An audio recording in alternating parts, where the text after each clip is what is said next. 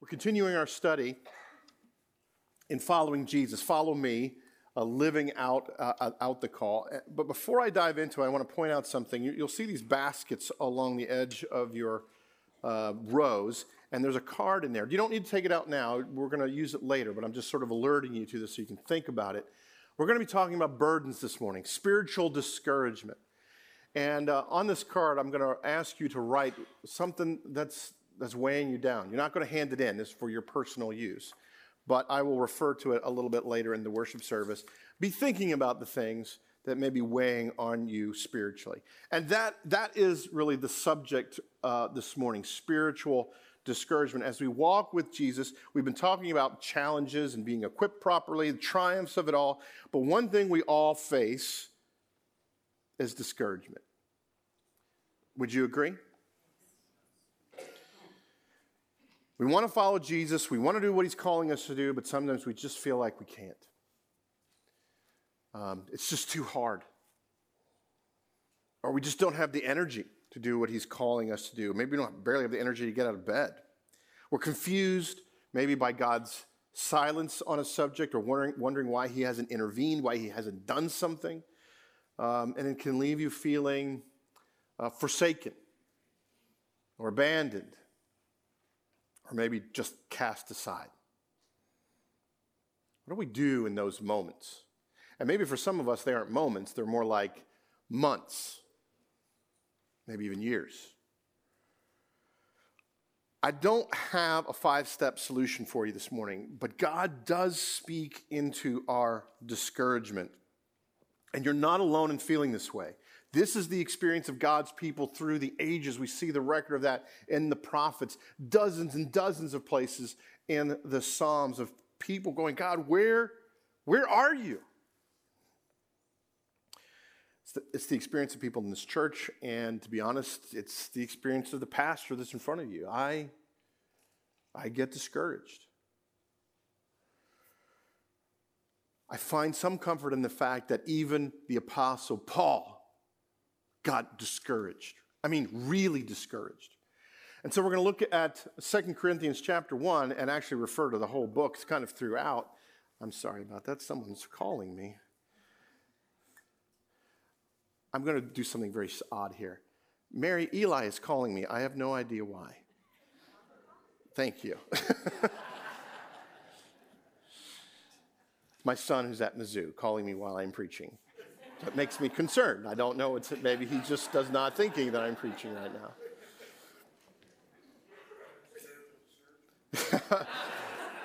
now. It has me wondering whether it's... Even the Apostle Paul was deeply discouraged, and we're going to look at his experience in this passage and in other places, see if we can't learn something from his experience. So 2 Corinthians chapter 1, beginning in verse 8. We do not want you to be unaware, brothers, of the affliction we experienced in Asia, for we were so utterly burdened beyond our strength that we despaired of life itself. Indeed, we felt we had received the sentence of death. But that was to make us rely not on ourselves, but on God who raises the dead. He delivered us from such a deadly peril, and he will deliver us. And on him we have set our hope that he will deliver us again. You also must help us by prayer, so that many will give thanks on our behalf for the blessing granted us through the prayers of many. Would you pray with me? Father, we come to you this morning, and I don't know where all the people in this room are, but we all know discouragement at some point in our life. Maybe we know it very profoundly right now. So, Lord, we ask that you would speak to us by your Spirit through your word and show us how we may walk faithfully through this experience. We ask that you would relieve us of it, but Lord, sometimes we know that you want us to walk through it, so give us the courage and the faith we need to do so. Work this in us, we pray it in Jesus' name. Amen. All right, I want to start this sermon by talking about something maybe a little mundane. I want to talk about things that smell bad. Do you have things in your life, you come across and you think, wow, this really this really stinks. This has a really foul odor to it. You've had that experience? So what are some things that you think smell bad? I need some interaction here. What are some things that smell bad? What? Man, hockey gear. Oh my gosh. Camp laundry. Oh man. Wet dog. Skunk. What was it? Skunked dogs. Ugh. Yes, I've never had to deal with that, and I'm really thankful. What was it over here? Just garbage, rotting food, whatever, yes. I mean, there's all kinds of things that smell bad. When we come across something that smells bad, what do? We tend to want to move away from it, get as far away from it as we can. And if we can't do that, if something we need to be subjected to, like my son coming back from hockey practice, we have an air freshener in the car. We have something that kind of tries to cover over the smell. Maybe we buy a scented candle, whatever it is, and we get it going. We put the air freshener in the car, or we light the candle, and we start smelling, and we go, yes, okay, I smell like that evergreen smell. That's good. Vanilla, yes, and cinnamon, and that rancid hockey gear. It's still there. It doesn't take it away. And sometimes, as Christians, we treat the stink of life that way. If we move away from it, something bad is going on in someone's life, we're overwhelmed by that, we try to get our distance because it just smells bad. Or if we can't do that, we're going to distract from it. We're going to try and cover it over. We're going to quote some happy Bible verse or have some sappy saying about it, and it still stinks. I find, maybe not encouragement, but help in the first verse. For we do not want you to be unaware, Paul says. I do not want you to be unaware about how my life is really hard right now and really stinks. As Christians in 21st century America, we tend to project a life that is good. When we're experiencing happiness and success and fulfillment. We post all the victories on our Facebook page, on our Instagram account, pictures of friends and great food and celebratory times, good times. On Facebook, that's what you see. I look at other people's lives, and it looks like they're just experiencing joy after joy after joy. That's your life, right? It's not. And some people avoid Facebook altogether because they just can't take only the good news when they know their life has bad news in it. Paul doesn't want us to be unaware of how his life is hard, how life can really stink. The path of following Jesus goes through deep discouragement. Discouragement in the Christian life is real, all too real. And we need to acknowledge it. We can't wave our hand or quote a Bible verse and just wish it away. It doesn't work like that. So what do? How do we live in these times, these months, these years? Well, what Paul is saying is, look, Jesus has been faithful to deliver us from our greatest, worst fate. He's delivered us from sin and death. Jesus has been faithful to deliver us in the past.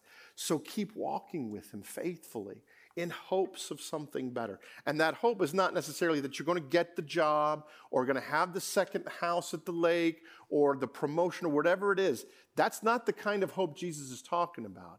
He's talking about hope for eternal life and for satisfaction and for peace in this life, even in the midst of turmoil.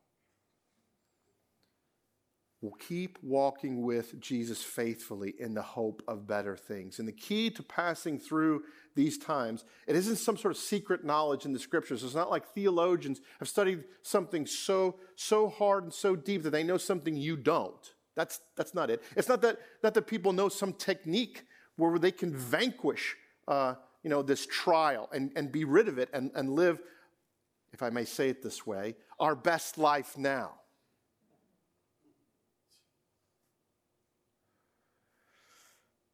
The secret is faithfully walking with Jesus step by step through the discouragement, walking in hope that he has something better for us. That's easy to say, Daryl. How do I do that? Well, there's many ways to express faithfulness walking with Jesus, but I see at least three things in this passage and really through the book of 2 Corinthians. And the first, it just begins with acknowledgement, acknowledging the burden itself, the thing that is weighing you down, but also the gospel that speaks to it. And then secondly, exercising faith, or better put, courage to face the burden, but do so trusting not in your own strength, but in God. And then you move forward in hope that the burden is not going to be the thing that defines who you are. That God has something better for you. Something else will define you. So let's look at the first one. The fact that we need to acknowledge the burden and acknowledge the gospel that speaks to it. Well, I talk to people a lot about acknowledging something. And I find it hard to communicate because it seems to be sort of a passive thing. People come to me and say, Daryl, what should I do to engage in this situation? And the first thing I say is, well, you need to change your attitude. That's not something they do. It's not something I can put in plan. I can put into place. But it's an assessment of what's really happening, taking an inventory of what's happening in your life and acknowledging what's going wrong. And it's tough to communicate, but it's also kind of frightening. Recognizing, acknowledging the negative things in your life. And I tend to think of three categories about negative things, burdensome things. The first is the drip of life. It's the changing the diapers, the washing the dishes, it's writing the fifth memo to the same department about the same thing. And you say to yourself, if I have to make another bed, I am going to scream. It's not a crisis. It's not even stress. It's just the drip of life. Another category are the stresses that you get in life and the unrelenting stresses. I've felt this way that, man, life just doesn't ever stop, does it? It doesn't slow down. And as a parent, I kept saying to myself, I can't wait for summer when things slow down.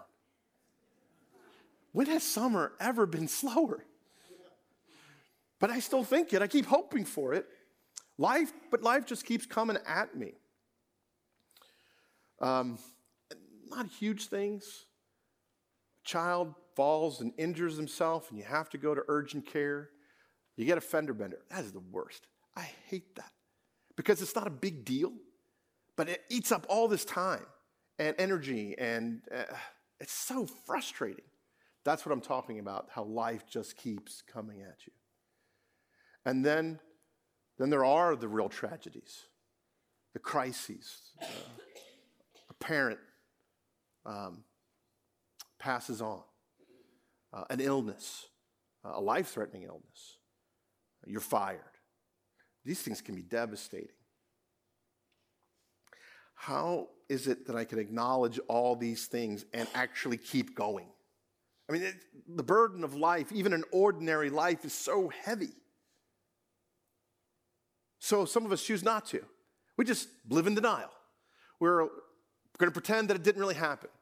I mean, we acknowledge it, yes, factually that thing happened, but I'm going to live and not process it at all. I'm just going to keep moving forward. I'm going to keep running. Some of us have a philosophy of running. If we just keep ahead of the breaking wave, we won't ever really experience the pain of it. If I don't acknowledge the burden, we can escape it. At least that's what we think. So we keep running. We keep moving from one business deal where things weren't really tied up all that well. Well, I'm not going to worry about that. I'm going to move on to the next one because it's much more fun. The beginning is much more fun than the end. So I want to move on to the next one. Or a romantic relationship. Things fell apart with this last one. I'm just going to move on to the next thing because the beginning is much more fun than the end. And I'm going to deny that I need to process anything from that experience. Or we hide. We hide in a bottle of bourbon. Or we hide in our own pleasures. Maybe even our own personal sexual satisfaction. We're going to keep running. But as we do that, what we're doing is we're simply kind of throwing things that are in front of us behind us in hopes that it'll stop the wave, but all it does is it adds to it. It makes the wave grow bigger and bigger, and we don't escape it. All we do is we make ourselves an even more profound prisoner of it because we need to keep running harder and faster. And oh, by the way, as we do that, we're wreaking havoc in the lives of the people around us. We have to stop. We have to acknowledge the truth. There are hard things. Some of you know I work a lot with drug awareness groups, and in particular, the Crossroads program, which helps young adults who are addicted to opiates and alcohol come to grips with that. And they use the 12-step program. Maybe some of you are familiar with the 12 steps, but it begins with this step 1. We admit we are powerless over alcohol or drugs, and that our lives have become unmanageable. I think we can broaden that out for the Christian life and serve us well. Step 1, we admit we are powerless over our sin and that our lives have become unmanageable. Acknowledging the truth. Can you do that this morning?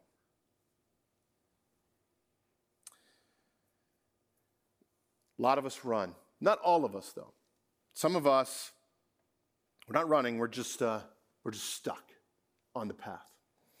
We don't know what to do with the burden that God has given us. We don't want to run. We don't want to run away from God, but we can't really receive what God is giving us and move through it. And so we're a lot like a dog that is receiving something from its master that it doesn't like. How many people here have dogs? So some of you have dogs. Maybe you've had this experience where you're giving your dog something that the dog doesn't really want. Maybe it's medicine. Maybe it's a treat that they don't really like, but it's the treat that you have. And they don't want to run away because they want to submit, but they don't want to engage either. So as you hold out whatever it is you want them to receive, they do this.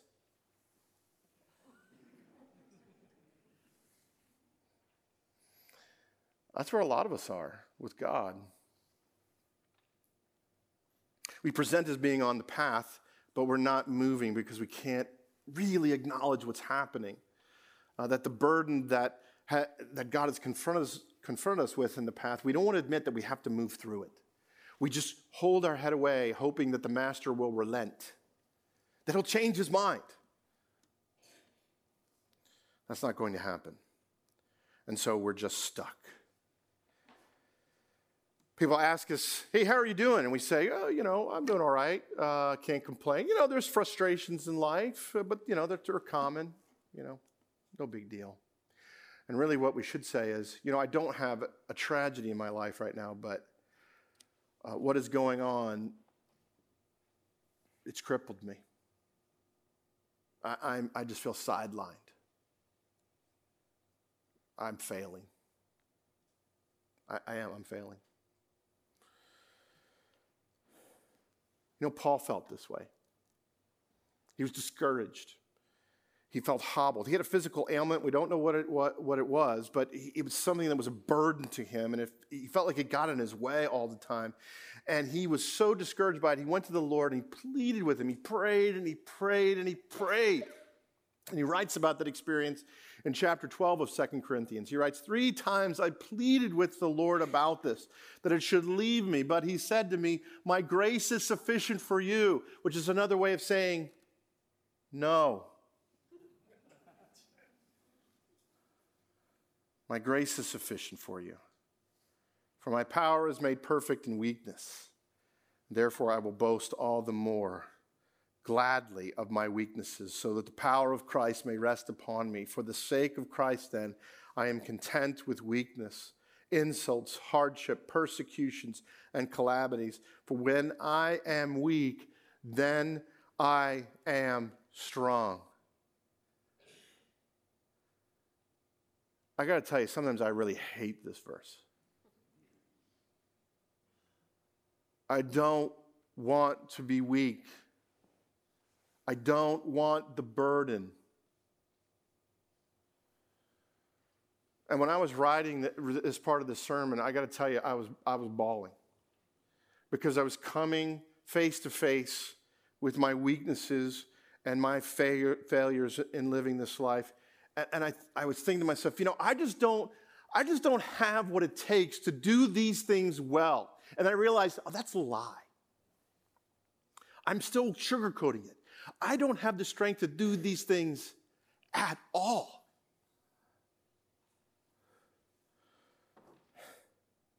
What a failure I am as a husband, as a dad. I mean, sometimes I do things and I'm thinking to myself, people look at me like I know what I'm doing as a parent. I don't know what I'm doing right now. I am lost. As a pastor,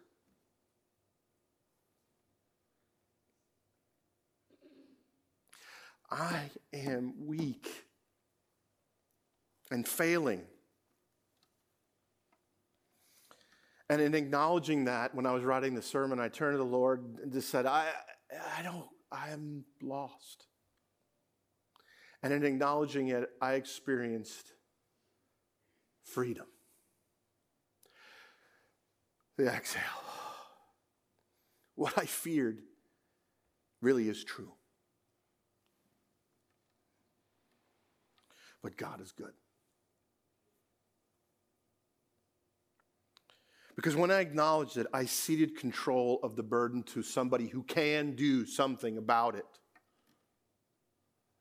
When I get the phone call from my son from Mizzou, and I'm like, what's happening? What's going on right now? I'm preaching to you, but in the back of my head, I'm like, oh my gosh, something bad has happened. And I see my wife through the window on the phone, and she does this. Thumbs up. It's all good. And what did I do to control that situation? What could I have done to control that situation? Nothing.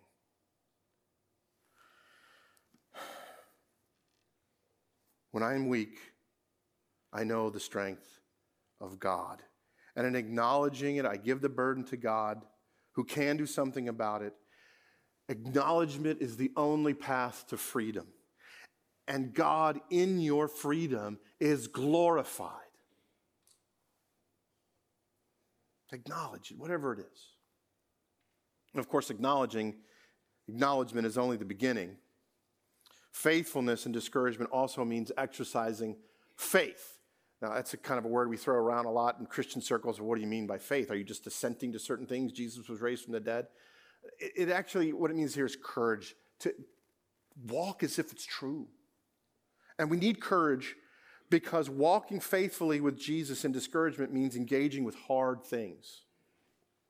To engage with a child struggling at school or a child with special needs, to engage with a parent in failing health, to engage with a spouse who is uncaring,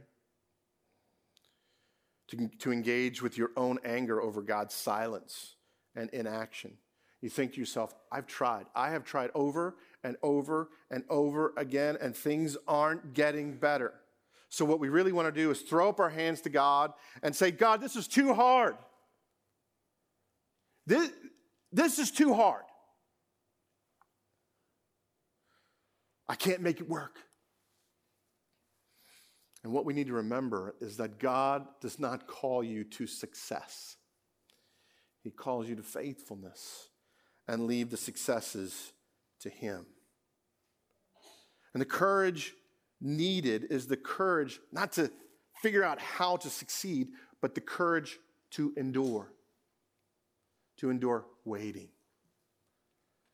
The courage needed is the courage to endure heartbreak, to endure prayers answered in ways different than what you want. Courage to trust that God is working something better than you can conceive or imagine. And that is not an easy path. And I was reminded of this recently. I was at a Green Tree event. I want to attribute this appropriately, but I can't remember who said it. I was at a Green Tree event, and someone said it. I said, that's awesome, and I wrote it down. And then I didn't write down who said it. So whoever said this, thank you. But they were making the point that the path to the new heavens and the new earth, the fact that God renews all things and restores things as they should be, leads through the cross and suffering. And as we follow Jesus, we need to remember that his path led him to cry out, my God, why have you abandoned me?" You know, I feel that way sometimes. It's not true, but I feel it. God the Father really did turn his back on Jesus as he poured his wrath out on Christ on the cross. Sometimes I need to be reminded of that hard truth. I'm saying to Jesus, what you're asking is too hard. It's too discouraging. And Jesus says back to me, "Brother, I love you, but you're just beginning to understand what discouragement is." Now, don't get me wrong here. Don't confuse what I'm saying that you just need to be harder on yourself and suck it up and deal. That's not it at all. Just that Jesus knows more profoundly than even we do. And if anything, don't be harder on yourself. You need to be kinder to yourself, recognizing your weaknesses. Now, that's not a license to indulge yourself in the things you shouldn't be doing. Well, I'm really struggling. I'm under stress, so I'll do this bad thing. God will understand. That's not what I'm saying at all. I'm simply saying that you need to be kinder to yourself. It's an exhortation to self-care. Martin Lloyd-Jones was a Welsh preacher of the last century. He was also trained as a physician. And he wrote a little book called Spiritual Depression, Its Causes and Curses. And in it, he talked about self-care and the importance of it. He writes, "If you recognize, however, that the physical may be partly responsible for your spiritual condition and make allowances for that, you will be better able to deal with the spiritual." There is a spirit-body union that God has made. And sometimes the maladies of the physical spill into the spiritual and vice versa. And we need to recognize that and make allowances for it. So when you're in the midst of a trial and you say to yourself, "I just need to try harder." Whoa. You need rest. So, "But I can do all things in Christ who strengthens me." So that is not what that passage is about. Yes, you can endure, but it's not about this triumphalism all the time. It's not. Be kind to yourself. Stop driving so hard to conquer this trial on your own. Reach out for help. And sometimes, in the most wonderful blessings, the blessings of a newborn baby, you need help to have someone hold that baby for you. When our twins were born, we had 3 under 2. We were holding babies all the time. I needed someone to hold a baby. Because, man, we were tired. Now, we have a great blessing sitting right over there. And we're far distant from those years. But, boy, it was hard. Changing diapers, mopping floors. I worked harder when I went home than when I went to work. Way harder. Sometimes you need help finishing the home project. Sometimes you need to say, that project can just wait. It just doesn't have to happen. And building on Lloyd-Jones' quote, I would add that our spiritual discouragement can infect the organ of our thinking. It can infect our brain, and our thinking becomes so cross-wired, our brain functions so unbalanced, that we can't even reason through the truths of the gospel anymore. It's so noisy in our heads, we can't hear the loving voice of our Savior anymore. And I know there are many opinions about this, but this pastor is telling you that if you need medication to help bring the noise level down a little bit, so that you can start hearing the voice of God again, you're going to get nothing but support from me. Now, medications don't solve problems, but it can get you to a place where you can engage again. Our human frame is frail. So let's stop trying to do it on our own and pushing through to prove that we can get this done. We can't. So do what you have to so you can hear the voice of God again speaking to you, so you can let the peace of God shine through your frail frame. And Paul talks about that too, also in 2 Corinthians, perhaps one of the most famous passages from that book.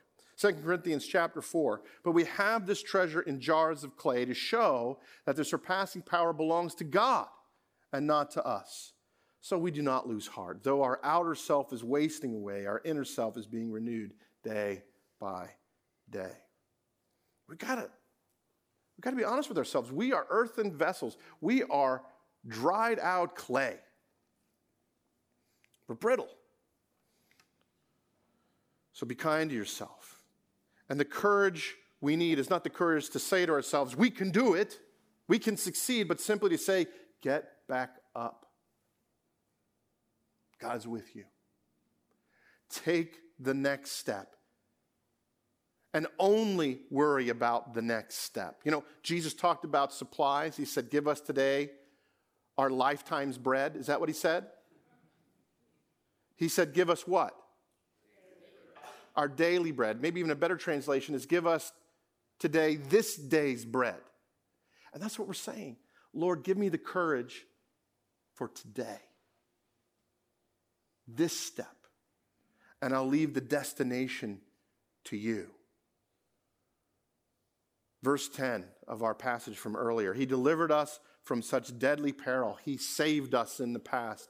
He will deliver us. He's working right now. On him we have set our hope that he will deliver us again. And I look to the future with hope. And that brings us to our last point, hope. We need to move forward in hope that the burden doesn't define us and for something better in the love of God. Let's be clear. When I talk about hope, I'm not saying what we do is we stick our fingers in our ears and go, la, la, la, la, I cannot hear the negativity of the world, la, la, la, la. That's not hope. Hope is looking at the brokenness and chaos of this life, looking at it squarely, even your own life, and defying the weight of it to lift your soul heavenward and wait on something better. Hope is an act of defiance. When I wrote that line, I was like, oh, that's a good line. I hope only I have said that, because I would like to claim that. But other people have written it. I Googled it, and up came all kinds of things about hope as an act of defiance.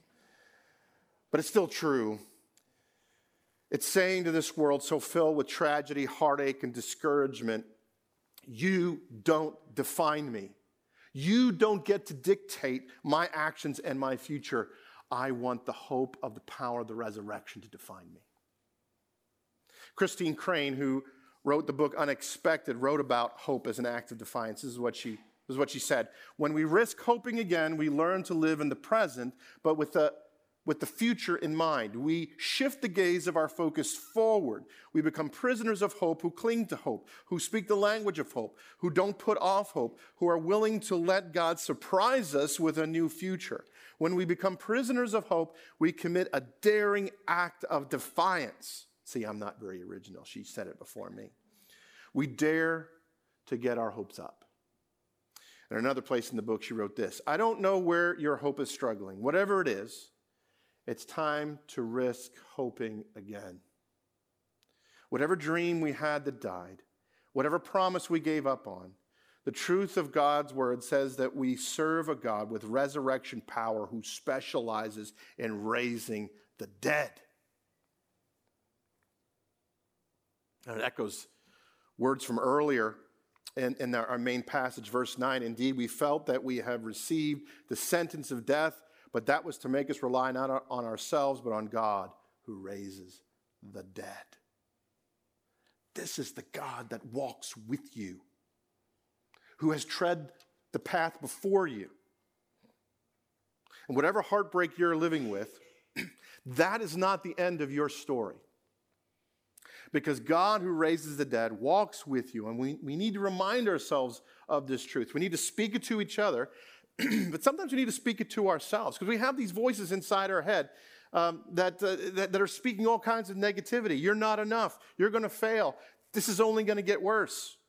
And at a later place in Lloyd Jones's book, he writes this: have you realized that most of your unhappiness in life is due to the fact you are listening to yourself instead of talking to yourself? Do you understand the difference? You're letting those intrusive voices say all those negative things, and you're just sort of, letting it wash over you. And what Lloyd Jones is saying is, don't let your inner voice do that. Talk back. He says later in the book, this man within us has got to be handled. Do not listen to him, turn on him, speak to him, condemn him, upbraid him, exhort him, encourage him, remind him of what you know, instead of listening placidly to him and allowing him to drag you down and depress you. What do you know? That God himself took on flesh and gave himself for you. There isn't anything he wouldn't do for your good. Say that to the inner voice. And defy yourself, the powers of this world, and speak a word of hope into impossible circumstances. And see what the resurrection power of God might work in your life as you move forward in hope. And again, remember, Jesus walks with you and he understands you. We spend a lot of time in our culture saying other people groups can't understand us. You don't have my experience. You don't have my histories. There's no way you can possibly understand what I've experienced in life. And we could maybe turn to God sometimes and say, how can you possibly understand the human condition? You're God. But he came in the flesh. And he set aside all his power. He lived life. Sometimes we don't get this right. We think, Jesus did certain things because he was God. That's how he raised the dead. He was the Spirit-empowered man. He lived life just like you and I do. And we have the same spirit he had. He understands. And Hebrews makes this very point. Since we have a great high priest, essentially the high priest spoke on behalf of the people. He was the advocate of the people to God. Since we have such a great advocate who has passed through the heavens, Jesus, the Son of God, let us hold fast our confession. For we do not have a high priest who is unable to sympathize with our weaknesses, but one who in every respect has been tempted as we are, yet without sin. Let us then with confidence draw near to the throne of grace, that we may receive mercy and find grace to help in time of need. Jesus understands. And because he understands, we can have confidence that we can approach him without fear. He's going to bring relief. He is for you. He is with you, and he is for you. So move forward in hope that our burdens won't define us, but we will be defined by the hope we have in the resurrection. That all things will be made new. And to that end, I'm going to talk about that card. What is it that's burdening you? What is it that's weighing you down? I want you to take this card during this next song. Use the song as that time of meditation and prayer. And think on the things that are burdening you. And write it down on this card. And fold it up. And then tear it. Not into itty-bitty pieces. We're not interested in confetti here in the sanctuary, but once, maybe twice, and hold on to it. And when you leave the church, there's a fire out front. I want you to take your burden and give control of it to God. Put it in the fire. It's a symbolic act, but sometimes as we act it out, we can grab a hold of it spiritually, emotionally, intellectually. We acknowledge it. We have the courage to face it. And we put it in the fire and hope that this will not be the thing that defines us. Take this time now, meet with your God, and give to him your discouragement.